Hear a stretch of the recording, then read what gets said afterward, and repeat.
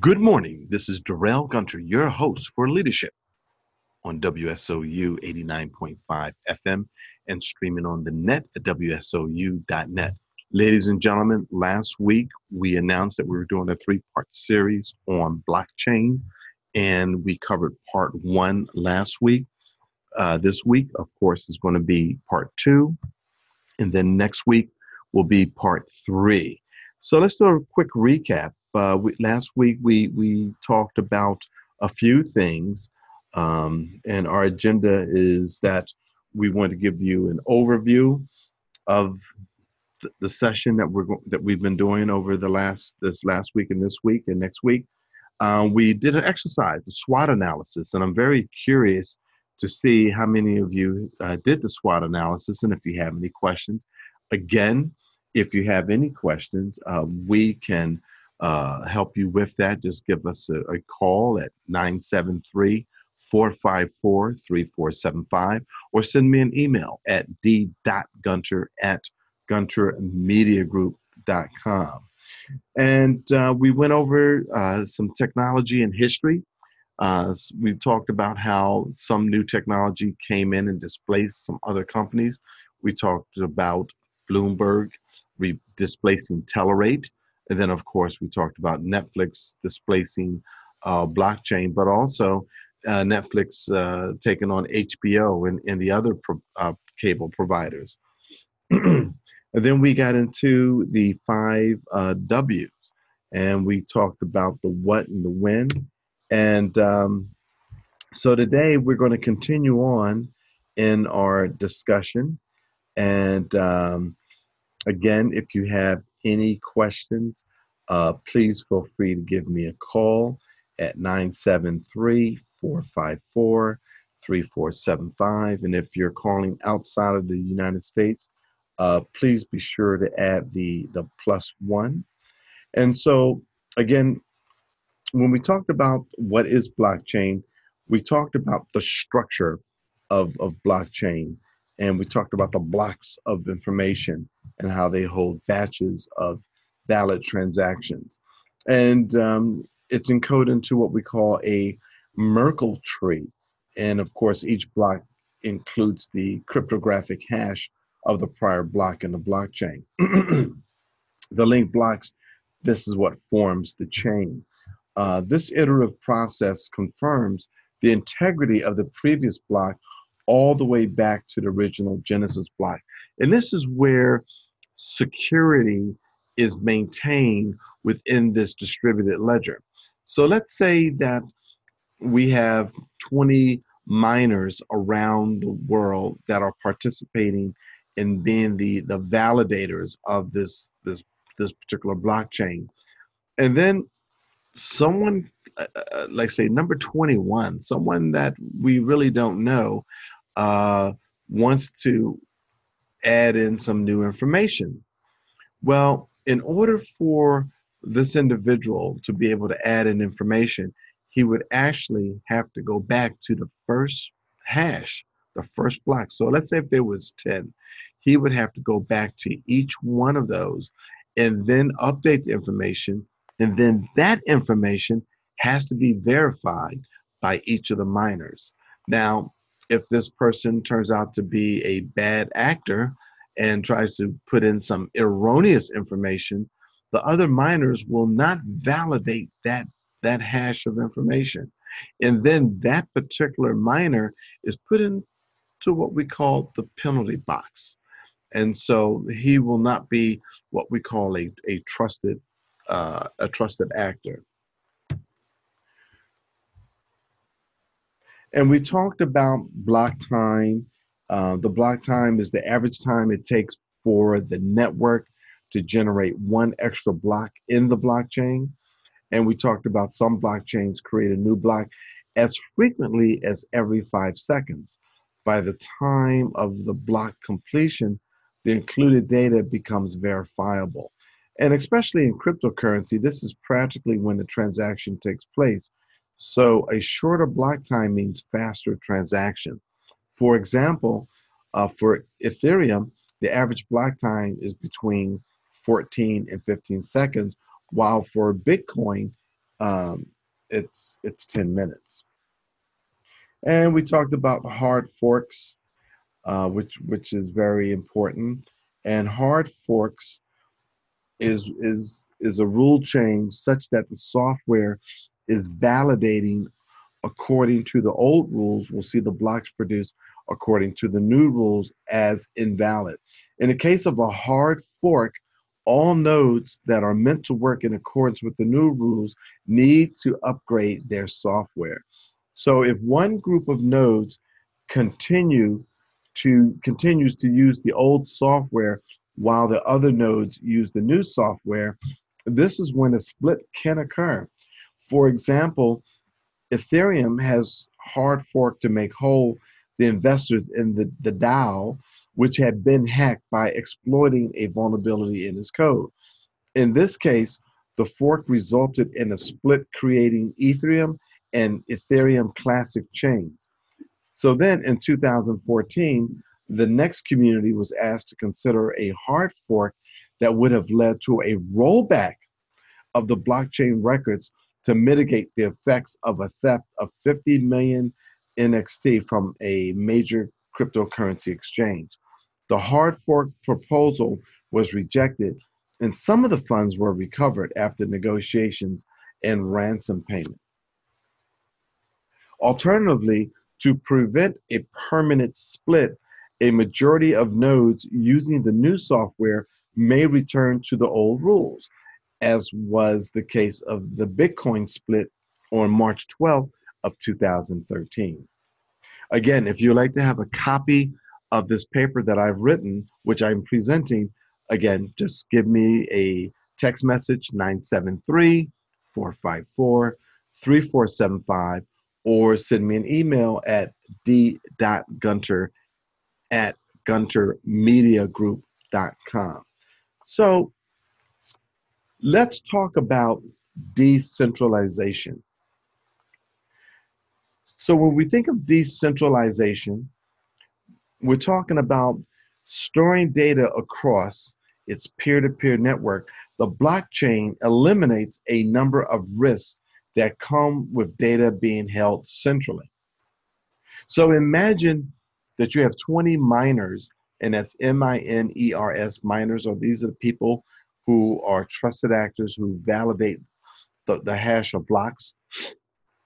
Imagine that these 20 miners were all across the world on every continent. And so this is what we call distributed networking. It's a peer-to-peer blockchain network. It lacks centralized points of vulnerability that computer crackers can exploit. Likewise, it has no central point of failure. Blockchain security methods include the use of a public key cryptography. So when you think about a public key, it's a long, random looking string of numbers, and it is actually the address on the blockchain. Value tokens sent across the network are recorded as belonging to that address.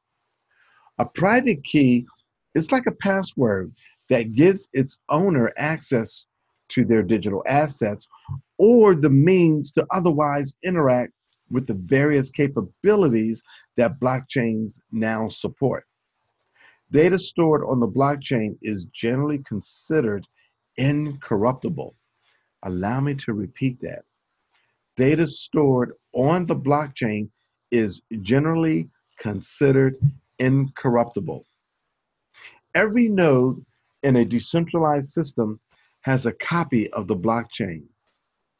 Data quality is maintained by a massive database replication and computational trust.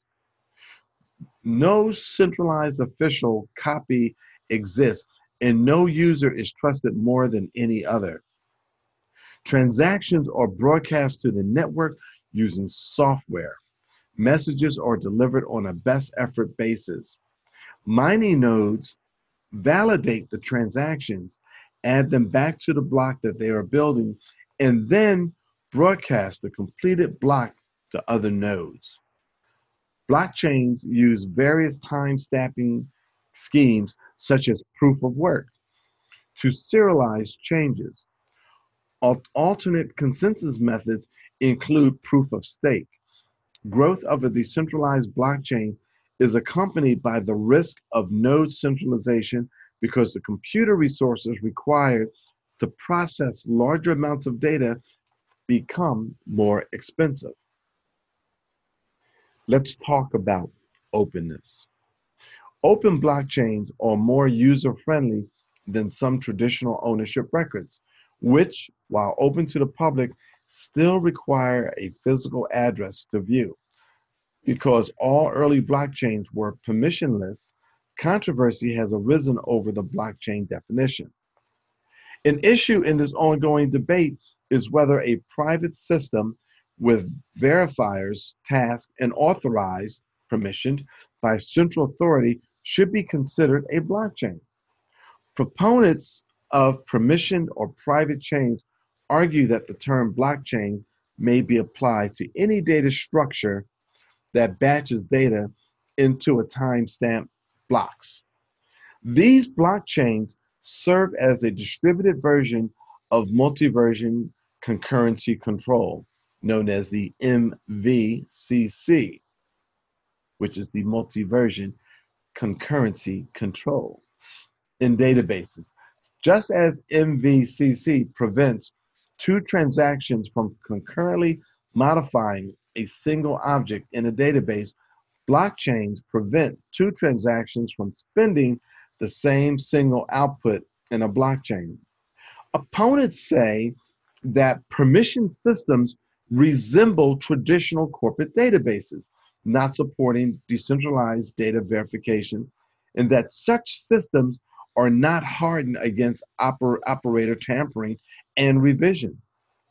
Nikolai Hampton of Computer World said that many in-house blockchain solutions will be nothing more than cumbersome databases.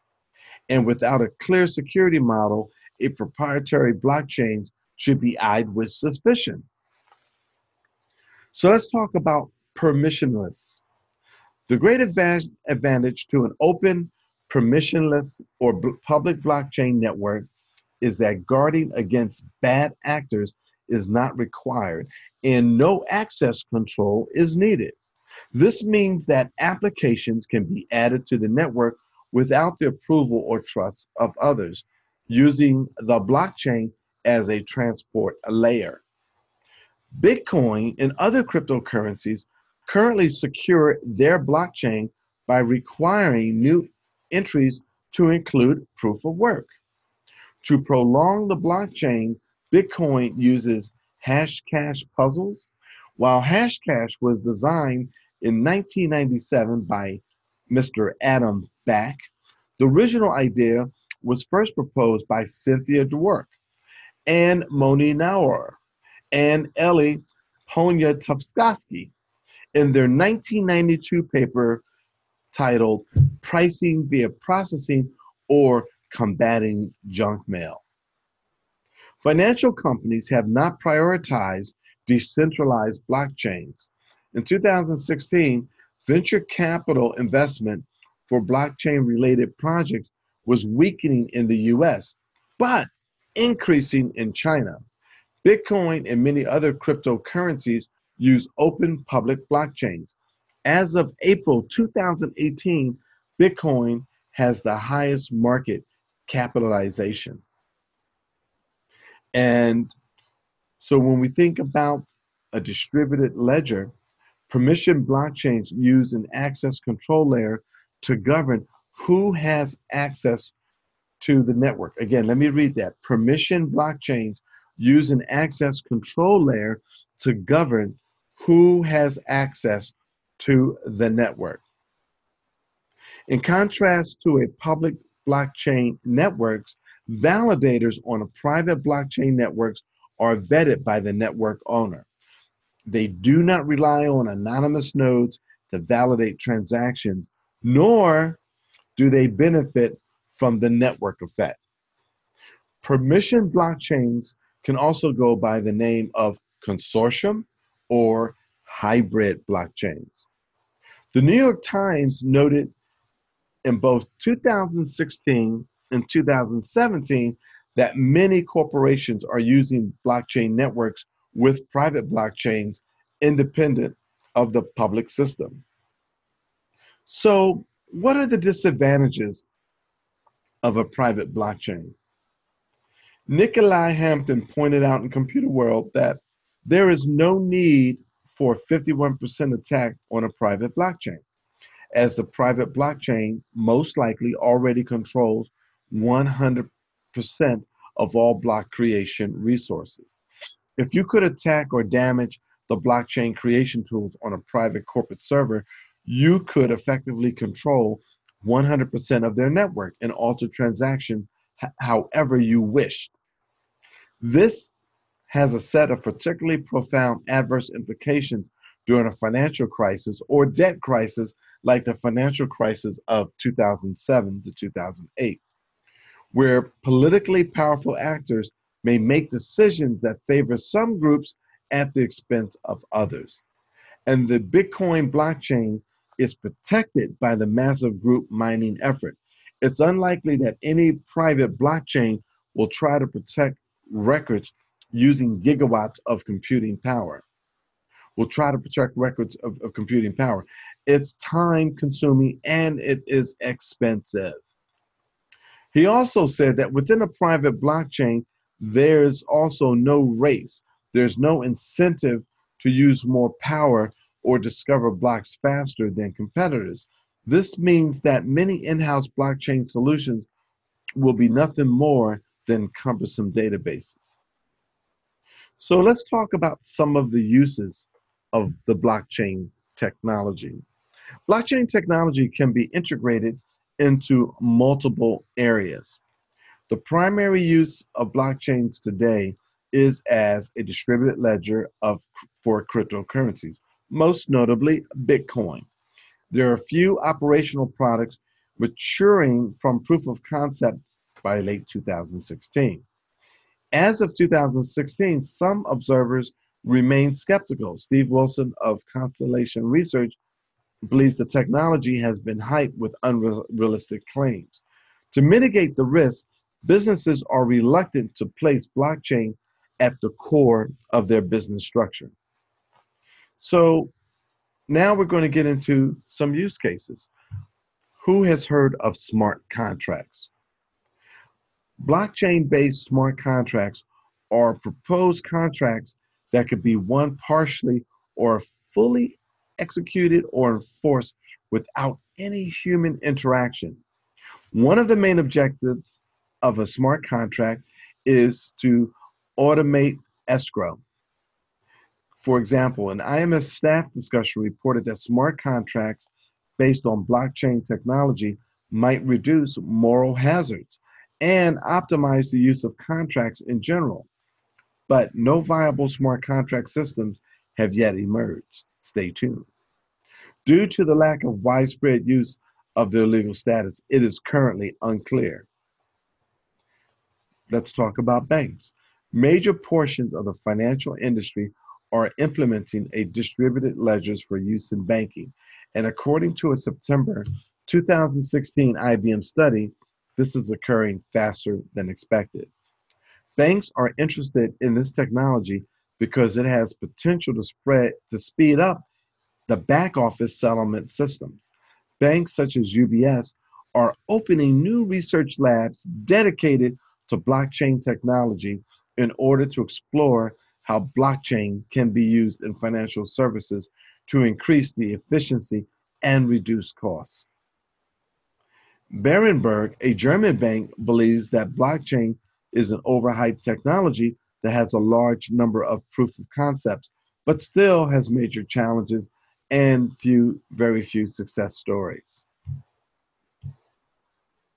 So when we think about when did blockchain start, again, we talked about blockchain was invented by a group or a person called Satoshi Nakamoto in 2008 to serve as a public transaction ledger of the cryptocurrency Bitcoin. The invention of the blockchain for Bitcoin made it the first digital currency to solve the double spending problem without the need of a trusted authority or central server. The Bitcoin design has inspired other applications, and this information can be easily found on Wikipedia. Just look up blockchain. And so when you think about, well, where did blockchain start? That's a good question. We don't know how many people started blockchain or where they are located because blockchain is this anonymous distributed network. People can be anywhere. And so when you think about, well, why did blockchain start? Why did Satoshi Nakamoto or this group called Satoshi Nakamoto start blockchain? Well, initially, blockchain was developed to serve as the public transaction ledger of the cryptocurrency Bitcoin. The invention of the blockchain for Bitcoin made it the first digital currency, again, to solve this double spending problem without the need of the trusted authority or central server. Now, this Bitcoin design has inspired other applications. And so when you think about how is blockchain being used, blockchain is being used for asset management, insurance claims processing, cross border payments, smart property, and the Internet of Things, among others. So, what we are going to do now is that we're going to introduce some case studies so that you can see the realness of this technology and how this technology will play a role in the business that you're involved in. And so the first case study that we're going to talk about is smart contracts.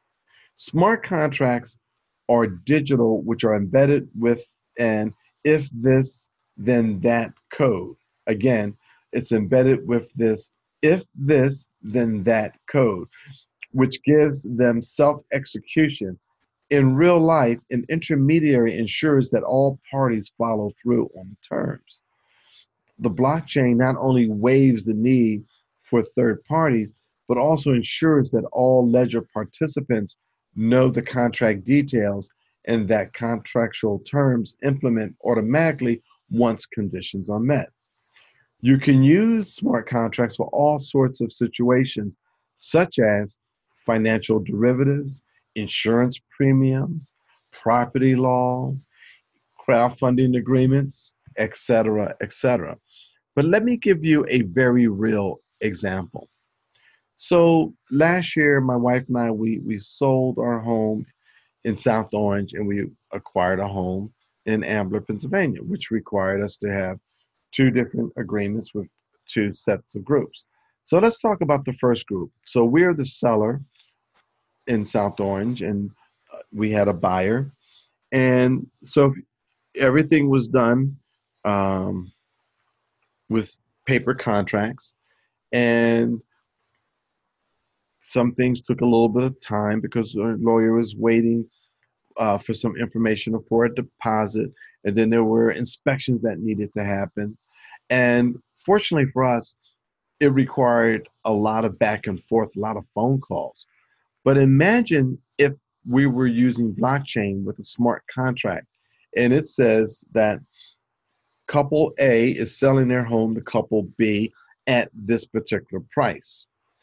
And then once that agreement is signed, then there's a number of steps that will be put in place, such as putting money in escrow. And that was done in the old ways to do it manually. Somebody mails a check or hands a check, whereas you can actually have electronic wire transfers to occur once the two parties have authorized their signatures on this agreement, and such as if there were inspections or if there were other details that needed to be completed by either the seller or the buyer, all of those things will be maintained in this master distributed network, in this master ledger, if you will. And it eliminates the guesswork and it also eliminates human error. We're all human and we're going to make a mistake here or there. But if the smart contract is well defined with the if this, then that code, it will work out very much so. Now let's look at another example. We'll have another example where we're talking about you might have two people who are involved in a car accident. And with the car accident, of course, there's paperwork that needs to be filed by both parties. If there's a police report involved, that's another third party. And so once everyone understands what role everyone played in that unfortunate car accident, then folks' medical bills can be paid, cars can be repaired, and everything is handled in a much more efficient and effective way. We're not talking about eliminating people. We're just helping people to be more productive.